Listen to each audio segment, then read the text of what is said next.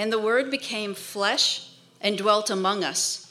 And we have seen his glory, glory as of the only Son from the Father, full of grace and truth. For from his fullness we have all received grace upon grace. For the law was given through Moses, grace and truth came through Jesus Christ. No one has ever seen God, the only God, who is at the Father's side. He has made him known. This is God's word. Father, I want to thank you for these people and for your word, just for the chance to gather with them and to sing praises to you, to turn our eyes to you, to seek to listen to you, to seek to be led by you. I pray that maybe that something that we say or do today would kind of break us from the Christmas malaise and would help us to see what you have done, who you are, and to reflect on you just a little bit more this Christmas season. And I pray that in Jesus' name. Amen. So I was thinking about, as I entered into this and thinking about the way that John described Jesus' coming, is a little bit different. And I thought, there's ways that I've heard people encounter Jesus and express the way they encountered Jesus. And the one that came to my head immediately, obviously, if you know me, was from a rapper named Manchild. So there's this line in a song, "Heaven Scrapes the Pavement," and he starts out with this. He says, "In 1993, I saw something in the concrete. I've been walking in a world that really didn't want me. But what I saw, what I seen, what I felt, what I looked at, left me shook visibly, but I took what was given me. Brushed by angels' wings, it ushered in a change in me. Saw Christ on the cross, and I realized what pain should be. I ain't delusional, but man, how beautiful. I take it and relate it to y'all and make it musical." And that I was interested in that when I heard it, and I wanted to know what happened? What was his moment? What was he talking about? Was he at was this a church event? Was this somewhere else?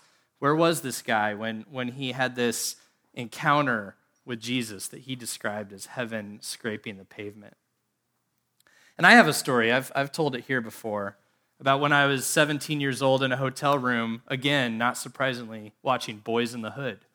And I know I've grown out of my former thug self, but I, at the time, Jared's saying, "No, you haven't." Wow, thanks, Jared.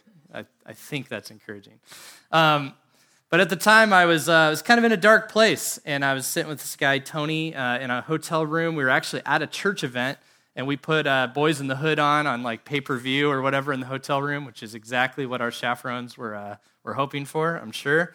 And I started having these dark thoughts, and one of them very specifically was, if I died, nobody would care. And it was just a clear thought that I had. And something in me clicked where I thought, this isn't good. If I'm thinking this isn't good. And I probably said the most honest prayer of my life, where I just, sitting there on the hotel floor next to my bed, I just said, "God, I think I need help. If there's anything you can do, I think I need help."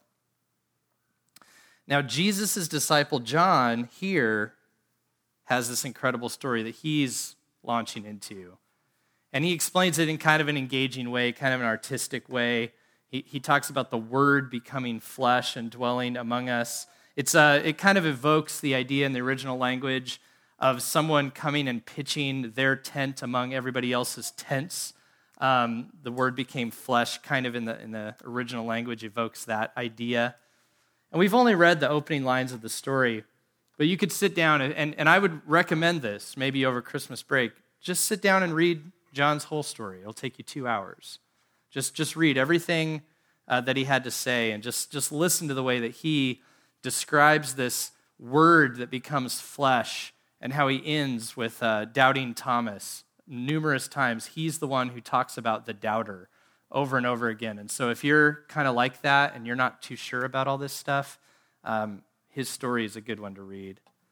But these opening lines are where he got people interested, and he was writing to a skeptical culture. He was writing to the kind of eastern segment of the Roman Empire, what they called the area of Asia, the Roman province of Asia. And these people were different. They didn't have the presuppositions of Christianity at all. And he was writing to them, making an appeal to them. And so we who live in such a culture could probably take some notes. We here at Mission Church, what we really want is we want this group of people who we're talking to right here to take the gospel out and, in Manchild's words, make it beautiful to people who don't know about it. So take note of how John does that for these people in the Roman province of Asia. Tonight I want to talk about what Christmas means, why we need it, and how to celebrate. And we'll start with what Christmas means. And I'm pulling this all from John 1.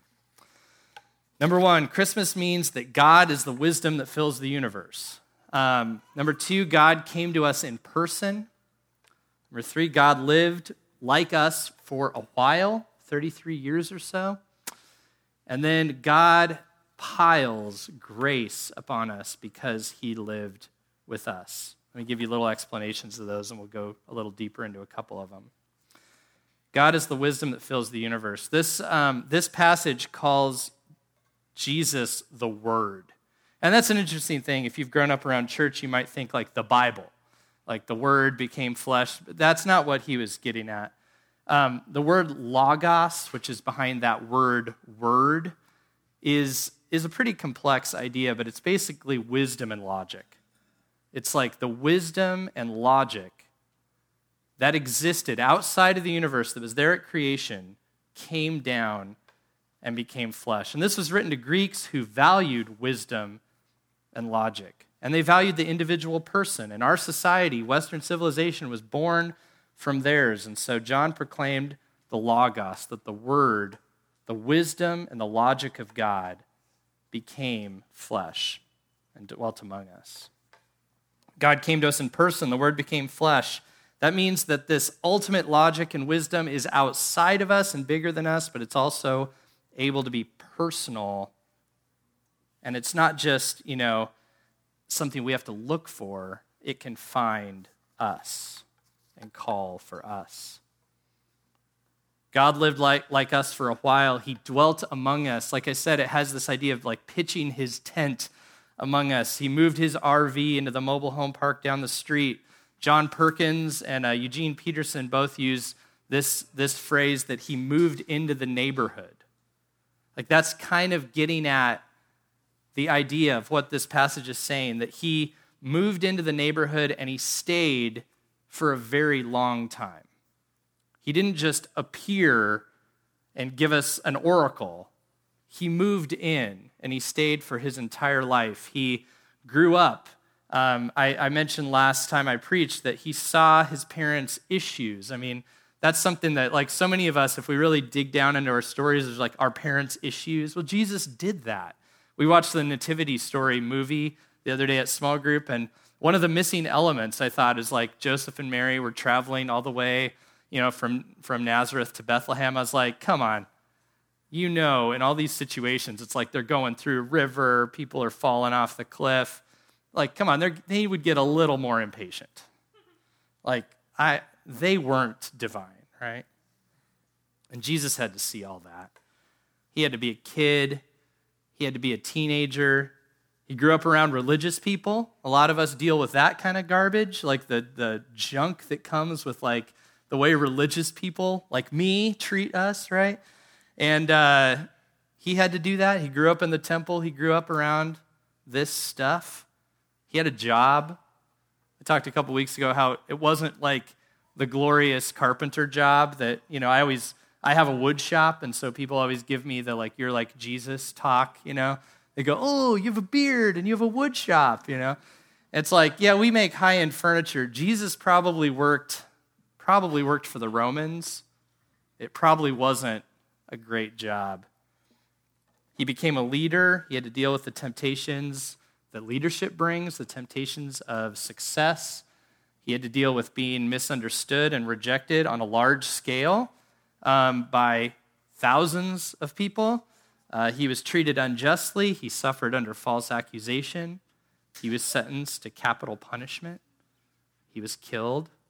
He was buried. And then the end of John's story, and you remember John opens up his book by saying the Word became flesh, the Logos, the wisdom of God became flesh and dwelt among us.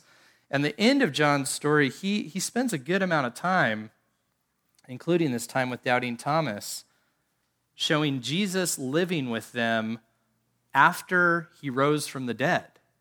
And John spends a decent amount of time saying part of the time that the Word who became flesh and dwelt among us was with us, he was resurrected. We saw a glorified Christ. And that's an incredible thing. That's kind of hard to wrap my mind around. It seems kind of impossible, which is what makes it so important to consider. Because if this Jesus was just somebody who came down and was just a normal guy who did possible things, then he's just another interesting person. But if he did impossible things, we need to pay attention because he might be who John said he is. Finally, Christmas means that God, like I said earlier, he piles grace upon us because he lived with us. And John says in the scripture that we read, from his fullness, we've received grace upon grace. And what I think that means is that God didn't just become a gracious God when Jesus came. Grace is when you get something you don't deserve. So every good gift from God is grace. Every single one of them. So you know what that means? That means the Old Testament, when Adam and Eve were pushed out of the garden but weren't demanded their lives, that was grace. When the fathers of the early families could make a sacrifice to cover over the sins of their family, that was grace. When God delivered his words for people so they could know his character and they could know how to be reconciled to him, they could have mediators between them and God who would offer sacrifices and bring them near, that was grace. But now Jesus has brought so much more grace that he layers on top of all of that grace that the previous grace seems eclipsed and overwhelmed. From his fullness, we have received grace upon grace. Why do we need it? We need wisdom from outside of ourselves. We can look back on this time a couple thousand years ago when Jesus reportedly was born in a stable, and we can think that was a totally different time. Things were so different back then. You know, they had emperor worship, new philosophies that were self-focused, sexual expression, unlike today. Right? Unlike today. Oh, wait. It's the same kind of stuff. We may not bow to the emperor today, but if you were to inventory who gets the most attention in your life, influencers, authors, politicians, athletes, musicians, you name it, or the Lord Almighty, who do we listen to the most? Who gets the most of our devotion? Who do we worship? You might say today we just trust leaders. Look, we just impeached a president, right? Don't we? We don't trust leaders. But why was that such an important event for so many people? Why is it? Why are we so angry or anxious on either side of this issue? Because if a man like this is in office, everything's going to crumble. Or if a man like this gets removed from office, everything he's going to do or did is going to crumble. We put a lot of stock in people and what they can accomplish, either for good or for evil. What do we worship? Our children's children will look back on us like we look back on these people thousands of years ago, and they'll ask what we valued the most and what we worshiped. And when they dig through the files in our computers, when they dig through our stuff, what did we worship? The ancient Greeks to whom John wrote his letter loved wisdom, and the great philosophers, and philosophers are just wisdom lovers, that's what the word means.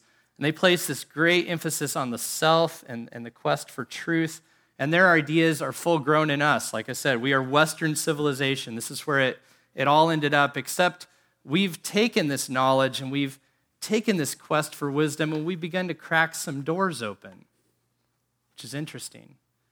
A guy came into my store the other day and was talking about something that I'd heard from a buddy who's in farming, actually. And so we kind of got on this topic, and that's how plants can communicate through underground networks. Did you know this? Did you know that, like, if a tree on one end of a forest is getting attacked by a parasite, through underground networks, it can communicate with the other tree? And plants that are being eaten by cows can communicate so that they start to put off like a foul odor after a certain amount of time so that the cows stop eating them all so that they survive. It's crazy. It's incredible stuff. And so he sent me this podcast. He's like, I'm going to send you this podcast all about it. And we were kind of nerding out on that for a while. And he sent me this podcast, and on the podcast, there's a lawyer and a doctor talking, a former lawyer and a current doctor. And they talked about the trees, and they talked about how animals can communicate, and they talked a lot about death and how we should face death and how we should face pain. There was some really interesting stuff. Interestingly, they were talking at an event that was like a retreat, and I realized what it would be like for somebody to listen to a Christian podcast. Because this was like, they weren't Christians. This was just like a healing retreat they were on. And I was like, oh, that's what it'd be like if like somebody showed up to one of our events. That would be a little strange. But they were saying some stuff that was really interesting. And one of the things, all of a sudden it came up with this doctor, is he started talking about near-death experiences and how a lot of people want to stay in their near-death experience and they don't want to come back.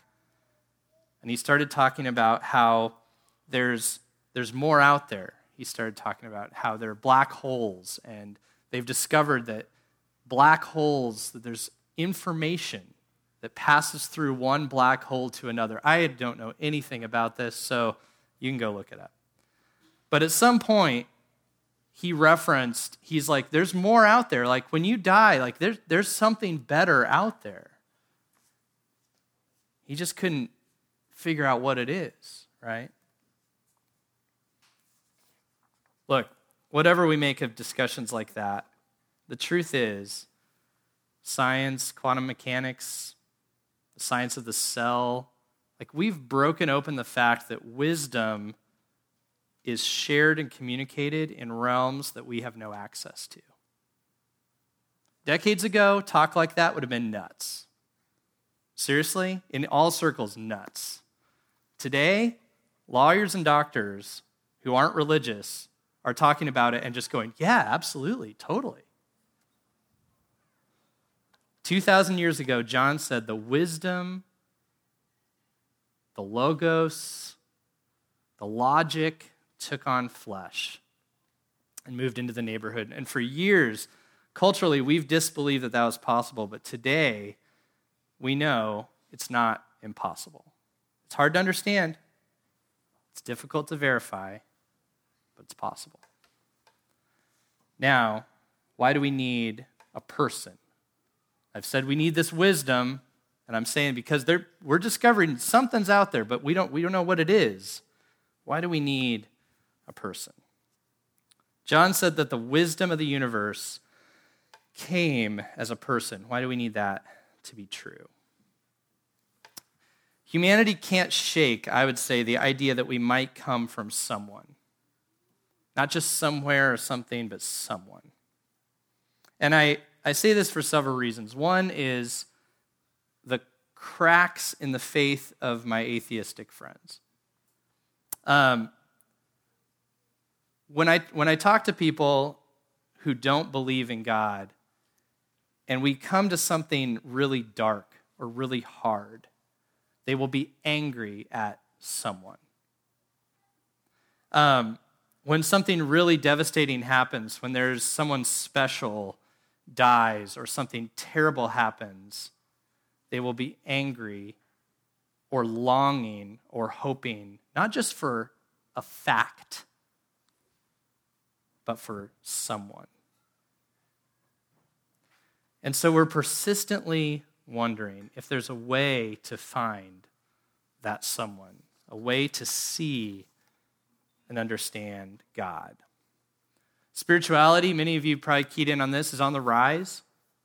There's more spiritual interest than there's been a long time, whether it's meditation. I don't know how many times, like, in my last year, I've bumped into tarot cards in public. Like, that wasn't something. Are you seeing this?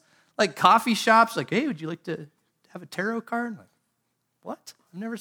Nobody's ever presented me with a tarot card until this year.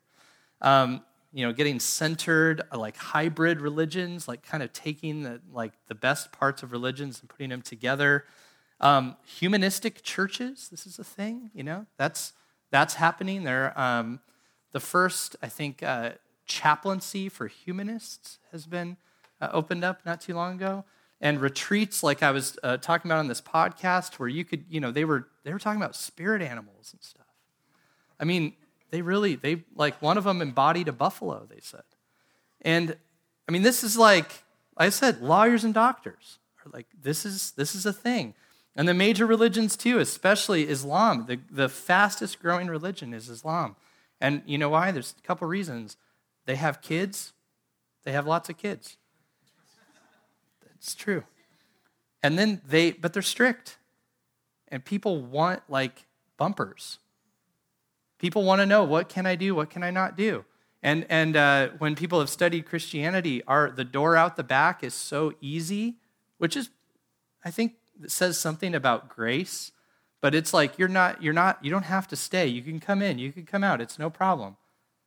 And so people switch and leave, but people don't leave Islam. When they join Islam, they hold tight. But spirituality is on the rise. And by and large, all of these that I mentioned, the meditation, the tarot, the centering, the hybrids, the humanism, it's a quest to find God. Even if it's yourself, even if you and your true self are God, it's a quest to find God. And the trouble is, as we technically know, we aren't merely products of ourselves. We carry the biology and biases of our ancestors. Inherited sins, we might call it. Our experiences, our culture. In many religious circles such as ours, we would say we bear the influence of a spiritual enemy. And we can't just find ourselves. We need others to help us. I think it's cool, it's a good thing that we're no longer ashamed of therapy. Have you noticed this? Like our parents' generation, you don't go to therapy. Or if you go, it's a secret. You don't tell anybody. In our friend group today, like my age and the younger group, if you're not in therapy, like what's wrong with you, right?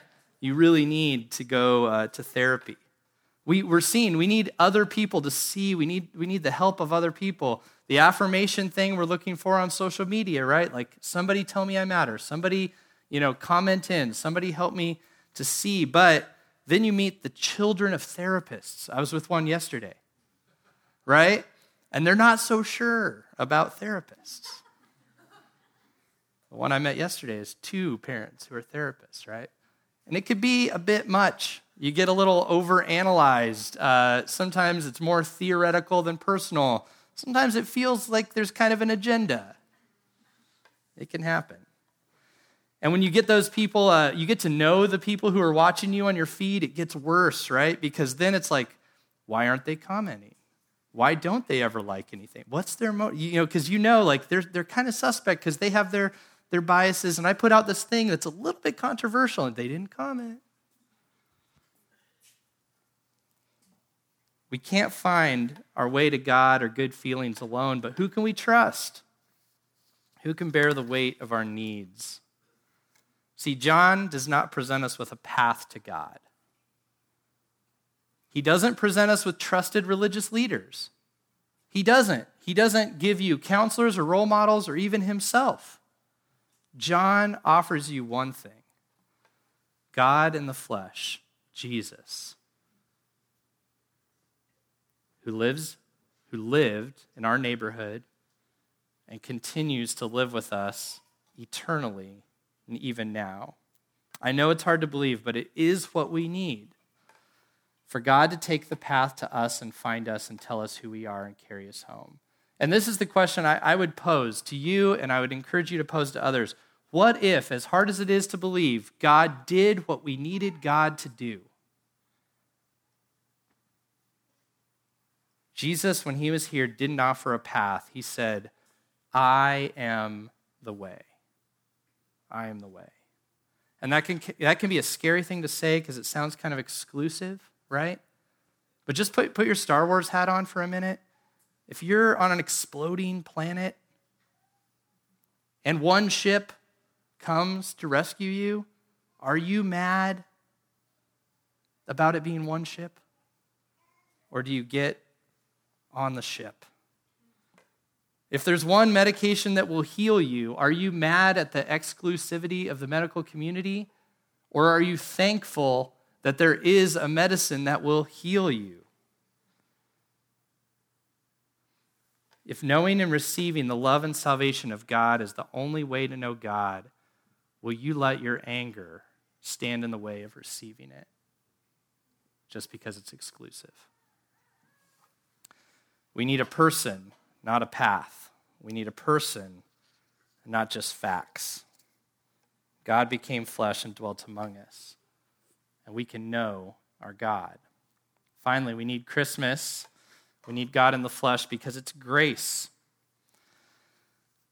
I don't think I have ever observed a time as a culture, and I thought I grew up in like evangelical circles, so I saw a lot of standing for the truth and standing for standards and standing for facts, right? I thought I saw a ton of it. But I don't think I've ever seen so much of it culturally as I've seen in the last 4 or 5 years. I never thought I'd see the day when Christianity Today would condemn someone as immoral and immediately have their story shared by NPR and the New York Times. I never thought I'd see the day. But the aim toward truth can lead to condemnation. And that's the religious sounding term, but it basically means assigning guilt and punishment. And when you live under guilt and punishment, when the only principles you live by are truth and morality, then what you do when you struggle, when you sin, when you fail, is you hide and you deny and you don't change. And it feeds the immorality which is killing us. Our scripture this evening said that Jesus came full of two things. He came full of truth, but it says he came full of grace and truth. It says the law came through Moses, and that's the Old Testament, the 10 Commandments, and everything that followed. And like I said earlier, that was a good gift from God, but it says the law came through Moses. But we needed more than just the law. We needed grace. And the deepest repentance, like I described at confession, that thing that makes us turn and change and want to follow somebody, is fueled, the Bible says, Paul says in Romans 2, by the kindness of God. Have you ever followed somebody just because they were right? Just because they were right? Maybe we have. Maybe because you have to. But isn't it beautiful when somebody is both right and good? And that's what we have in Jesus. Grace and truth. When Jesus saw someone who the law had condemned, if that person was willing to admit their unworthiness, he was full of mercy. And he bore the cost upon himself for what they deserved. You see him forgiving unbelievable people, prostitutes, people who had, been defrauding people for years and years and years, and he just seems to go, no problem. But it wasn't no problem. He was going to bear the cost upon himself, but he was full of mercy. And when people believed that they were righteous, he pushed them to the law so they could learn grace. Because he loves us too much to allow our hypocrisy. He combined grace and truth in amazing ways. And that's hard. And we need to learn that from Jesus because we need both of those things. Costly grace to the repentant and the law to the self-righteous for their good. because we love them. The Christmas story is that we've been given all these things, the wisdom of God, a person who understands, and grace combined with truth in the personal, lifelong incarnation of Jesus Christ. So, to land the plane, how do we celebrate? How do we celebrate this? How do we celebrate Christmas? How do we celebrate Jesus? Do you see a need for such a God? Are you intrigued? Is your heart stirred? You can just start there. Just see him. Just start there. You don't have to have everything figured out. You can just look and be intrigued and just wonder. Jesus said, if you want to find something, just seek it. If you want a door to be open to you, try knocking on it. Second, trust him. And this is the repentance part. Because God's not information to take in. He's a person to be known. He's a person to be walked with. He's not someone to go, look, there's the truth. You walk with him. You go the other direction. You walk by his side. You try out his ways. You trust him and see what he does. And in that, you'll find he's not to be taken advantage of. God's not an ATM. You don't insert, prayer and good deeds and get out whatever you were hoping to get. Jesus is not an ATM. He's not a doormat to be walked on. Grace is not a free pass to do whatever you want, where you can just scuff all your dirty stuff on him and do whatever you want. Jesus knows you well enough to not let you do those things. He's not going to be used. He's not going to be walked on, but he would be known and walked with. And he'll love you. And he wants to be leaned upon. So trust him. And follow him. Give your life. If Jesus, the way that he came and saved us was he pitched his tent among people who didn't receive him, you will have to do this too. I don't know what that's going to look like for you. There's the families that are tough to love, the friends who see things differently. You may love the poor and hate the rich. You may love the rich and hate the poor. You're probably sent to the ones you don't want to be around. Those we want to avoid, we're often called to be with. Because Jesus pitched his tent, as our scripture said, among those who would not receive him. People who think they're righteous need people in their lives who can lovingly show them that they're not. People who think there's no hope need people in their lives who can lovingly show them that there is. But to follow Jesus, we're going to have to pitch our tent among people that aren't just easy and don't just help us achieve our goals. And following him doesn't solve all your problems, but it gives you a trustworthy one to walk with through all the troubles of life. And finally, worship him. In Jesus, we see God. The scripture said, nobody has seen God, but Jesus has made God known to us. And that is a miracle.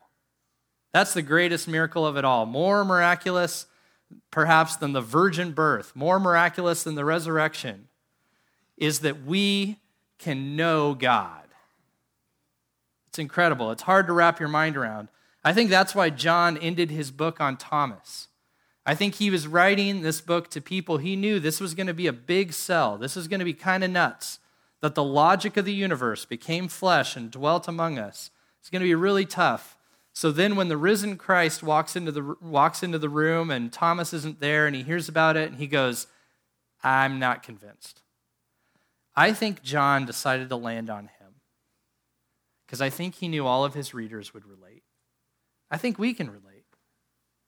I think we can relate enough to share it with people who can relate. That it doesn't all just add up and make total sense. But the amazing thing with Thomas is that Jesus went out of his way to personally engage in Thomas's life and show up again and show him his scars. And he believed. I was thinking about the Christmas story, and I tend to think if I'd been there, if I'd seen all this crazy stuff, faith would be so easy for me, right? If I'd seen the virgin birth, except, I wouldn't have seen that. But if I'd seen, any of this stuff, like, wow, amazing, shepherds and angels, like the heavenly host, that would have been really nice. But I was thinking about like these wise men. For some reason, I thought about them because they showed up, months later or whatever. Your nativity set, you should really put the wise men across the room because they weren't there for a little bit. But I was thinking about them, and I was thinking about like some of our kids. So we'll just use Ember because he's right over there. So imagine, what's up, Ember? How you doing? So imagine being a wise man. One of these guys, you're a scholar. You're a scholar, right? You study, you're an astrologist, you're very smart, and you come into a house and you're going to worship this kid? Why? It's just like a house with a family with a kid. And they brought him their gifts, and they worshiped him. This kid is running around or rolling or whatever at the time. Why? I think it's a miracle. I think the fact that they could see this kid in the house and they knew that something incredible, that God was in the flesh, it didn't make 100% sense. They didn't have all the logic and reasoning worked out. God opened up their eyes. He did a miracle and helped them believe. Back in that hotel room, when I was sitting there on the floor watching Boys in the Hood, and I just had my one little honest prayer, where I just said, God, if there's anything you can do, help me out. The next day, I walked into an event where some guy was talking about Jesus. I grew up around all this. I've heard it a million times. But that day, I saw it. It kind of reminds me of what these wise men might have been like. Like they walked in and they saw, there was just a kid in a house, but they saw it. They saw like God is here. God is intervening. God is listening. God is doing something. And why that happened for me at that time, I have no idea. But I can tell you honestly that for the first time, I was able to thank God for anything. I was able to thank him for my life. I was able to see the good and what he'd done. It's like scales fell off. And I was able to worship him. And what I've come away with from thinking about those wise men and myself is this can happen to anybody. It can happen to people who are extremely skeptical. It can happen for us. The wisdom of God came in person and offers real relationship for this life. Costly grace that took him to the cross. Resurrection hope in which he returned and shows us there is more, and it's me. It's not just indescript information between the black holes, it's me. And when he came in the flesh, we got grace and truth. When he sat down with his disciples, imagine him standing there with them before he's going to go be crucified. He's walked with them. They've known him for about 33 years. And he takes the bread off the table. Probably every meal they ate had some bread. And he took the bread and he said, "This is my body broken for you." And that was an invitation for them to repent. That was an invitation for them to see, my life isn't all it should be. My life deserves to be broken and torn apart. But he's saying, this is my body broken for you. And then he offers them grace. He takes the wine, and this is the drink of celebrations, right? This is the drink of parties. And he says, this is my blood poured out for the forgiveness of many. And then he tells them too, I'm not going to drink this again until I drink it with you. I'm going to wait to celebrate until you have come to be with me. He offers us grace and truth. I don't know if you believe it. It's hard to believe. It's pretty wild stuff. I'm saying that even in our culture, we need grace. Even in our culture, we know there's a wisdom outside of ourselves. Would you look to Jesus? What if he is who he said he is? And what if Christmas is really as incredible as the Bible says it is? If you can see it, come and receive him by faith.